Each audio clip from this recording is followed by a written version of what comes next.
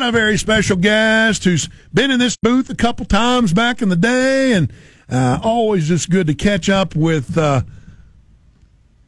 about this, a 6'2" guard from Leesville, Louisiana, number 22, Casey Long. Casey, good to have you back, man. How you been, brother? I'm great, man. How are you doing? I'm good. I think I remembered that you were from somewhere in North Carolina, though. Wasn't that part of the introduction? You know, it's funny. I grew up in Louisiana. I grew up in Leesville. And then I moved to North Carolina my senior year, I believe it is. Okay. And so that's where I ended up finishing up before I got to Chattanooga. And what part of North Carolina was that? Fayetteville. That's what I thought. Fayetteville, North Carolina, number 22, Casey Long. So tell the listeners and Moc fans what you've been up to recently. You kind of started your career as a coach with was it Will Wade when he was here at Chattanooga? It's funny. I started my coaching career with Coach Schulman. Okay. He came and got me back into it, and he asked me, if I wanted to do it, and in the Coach Schulman way, he spent it to make sure that, it was a way that I was going to be convinced to do it. So yeah, you can't say no. You can't say no to him, right? No, you can't say no, man. You can't say no to the legend. So I got into it with him. He, after his first year, things didn't work out, and so I was fortunate enough to be on with Coach Wade, and then from there, went to VCU with Coach Wade, then ended up here at Murray State, and was able to do some special things since I've been here. This will be going on my 5th year here. And that's quite a long time for assistant coach. And I know you've been proud of Murray State, of your work at Murray State and some of the accomplishments they've had. No, I've been fortunate. A lot of people obviously understand and know about John Moran, and I was fortunate able to coach him both years he was here. But I was also fortunate enough to be a part of 3 teams that won the league here. A lot of our core group of guys returning. I was fortunate enough to have Rico White, who played at Chattanooga, who I coached as well, who played there, come here and work with us. So I've been able to see a lot of good things here on the court, have good staff members join us, and our head coach McMahon, he was at App State when we were here at Chattanooga, so he coached against me when I was a player. So I've been fortunate to not only be around good people, but people that understand the history of the SoCon as well. Man, if that John Morant guy had Casey Long talent, he might be something one day. Yeah. That, at least that's what I like to believe. But he knows what he's doing, and he's doing it at a high level, and he's an unbelievable kid. And I was fortunate enough to coach him, but to be around him and his family has been even special because they're just really good people that do things the right way and try to take care of everybody around them in their circle and try to do right by everybody. So, like I said, I've been fortunate along my coaching journey not only to meet people here, but also at VCU, and more importantly, being in my home school at Chattanooga. I know we're going to talk about Chris Paul here in a minute, but I think there's a parallel between Chris Paul and John Morant, and maybe not athletically right now, but as far as just being good people, and when John was at in college, you could just see that. You could see that's just a good dude. He's obviously very talented, but he's doing things the right way off the court. And he always looked like he was having so much fun.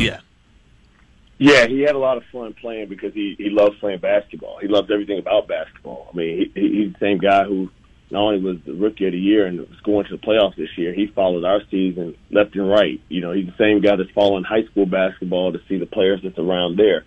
He just loves being around it. And, they're very similar. Chris Paul and John are very similar because they're point guards, not only on the court, but what they do is their leadership off the court, their leadership in the locker room, and how they get people to surround them and be the best people they can be. You understand the gravity of what they do at the point guard position and just as a person. So, like I said, it's a lot of similarities, from the competitiveness, but off the court, man, they're just genuine people that want to see the best out of everybody, and it's a really good thing to see. Well, I'll tell you what, going back in the Wayback Machine, we will tell you it was March 17th, 2005. You guys took on Wake Forest in Cleveland, Ohio after winning the SoCon. And I believe at one point you actually had was it a halftime lead? And then they came to storm back? Oh, I mean, if you ask me, the player, Casey, about it, the player, Casey, would say we had a 2-point lead.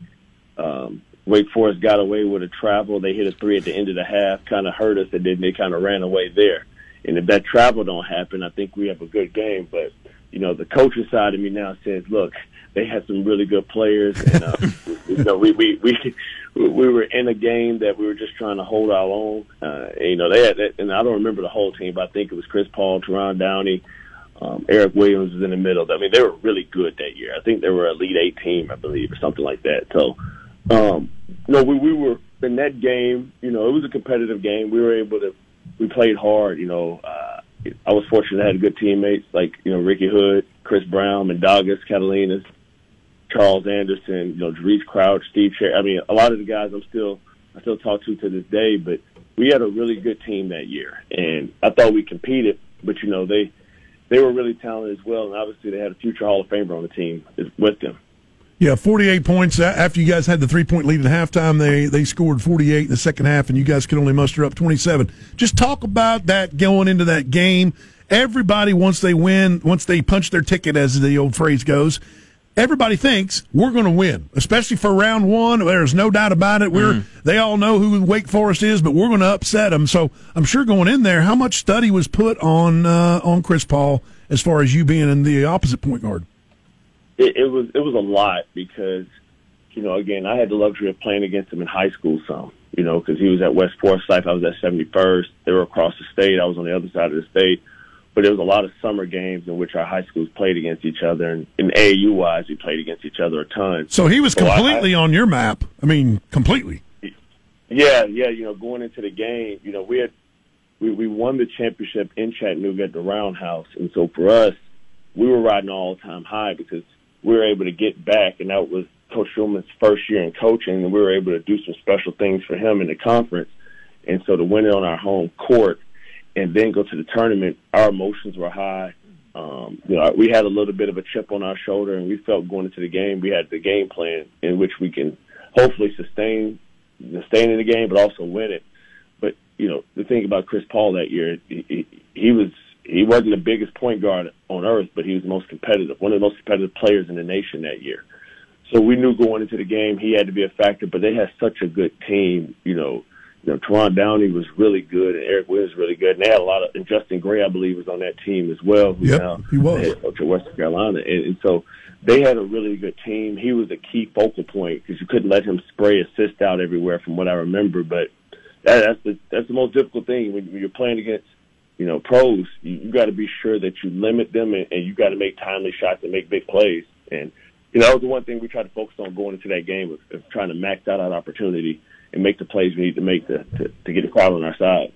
Well, he ended up with 20 points and led the Wake Forest in scoring. So did you think he'd have the lengthy NBA career that he has had? It's interesting. I never thought about how long he can play. I've watched him at various stops in New Orleans with the Clippers and everywhere else he's been. And you really don't know the longevity of a point guard at that size, especially in the NBA nowadays, which is, a 3-and-D league. Point guards are more shoot than pass, and they're doing various things, and everybody brings the ball to the court right now in the NBA. It's positionless basketball. Sure. But the one thing that you don't account for, especially with somebody like him, is the competitiveness, the leadership ability, and also the ability to adjust his game to fit what his team needs. And so, the case in point that I've always said that let me know more importantly that he was going to have a chance to do some special things, and I was hoping that he got to this point, was really in Oklahoma City. He got there, and they shipped out a lot of people, and he got to a team in which their expectations was to build for the future. And he changed the whole narrative by getting the team to the playoffs with other good players, obviously. But his leadership in doing that and him keeping that chip on his shoulder, what that allowed and taught me and others is, he's a real basketball player, not just somebody that plays basketball. And now you're just seeing the fruits of his labor getting with the team like Phoenix with Coach Williams and the surrounding pieces to where he's able to basically showcase not only his ability as a player, but like I said, as a leader. And I'm really excited, and I've been very happy to see the journey because, I always think in life you get what you earn. And he's earned the right to be at this point through various injuries and things that he went through. And he didn't complain a ton. He just kept his head down and he kept adjusting, kept playing. And, now we're witnessing that. So I knew he had a chance to be special, but I think now he solidified himself as a Hall of Famer, and a great one. Yeah, no doubt about that. And he should have had a title with the Rockets when he went out with that hamstring injury. And so he should have had one there, but unfortunately injuries do happen. Now I wanted to ask you this. I don't know if you've seen this. This was, I forget if it was Game 2 or Game 3 in this series that's going on now, but it was Monty Williams talking to DeAndre Ayton on the sideline, and it's kind of giving him some constructive criticism, but also saying, come on, man, you can do it. You can do it. And I love what Monty Williams said after the bubble experience. He said, you guys put the NBA on notice that you got something here. And I've just loved everything he's done since he's been with the Suns. And just your thoughts on him, and I know coaching's got to be difficult. First of all, you got to have the knowledge, and you do, but having to deal with each individual personality and knowing how to relate to that personality's got to be difficult. Now, I'm sure that's a feeling out experience. You know what's interesting is, like, you learn from coaches. You learn from coaches that's been through some things, hardships, ups and downs, and you learn from coaches that's been successful. And I think one of the things about Coach Williams that stands out to me more than anything is he's even keel. He's the same person whether they win or lose. And what that does is gives his team a sense of comfort that they can rely on him to be who he is, whether it's in the storm or whether it's sunny outside. And as a coach, at least being in this position, when you transition from a player to a coach, one thing that I've learned is as a coach, you got to be relied upon to wear a lot of different hats. Sometimes you got to be coach, sometimes you got to be mentor, sometimes you got to be a brother, sometimes you got to be a father figure, sometimes you got to be somebody that's just a sounding board.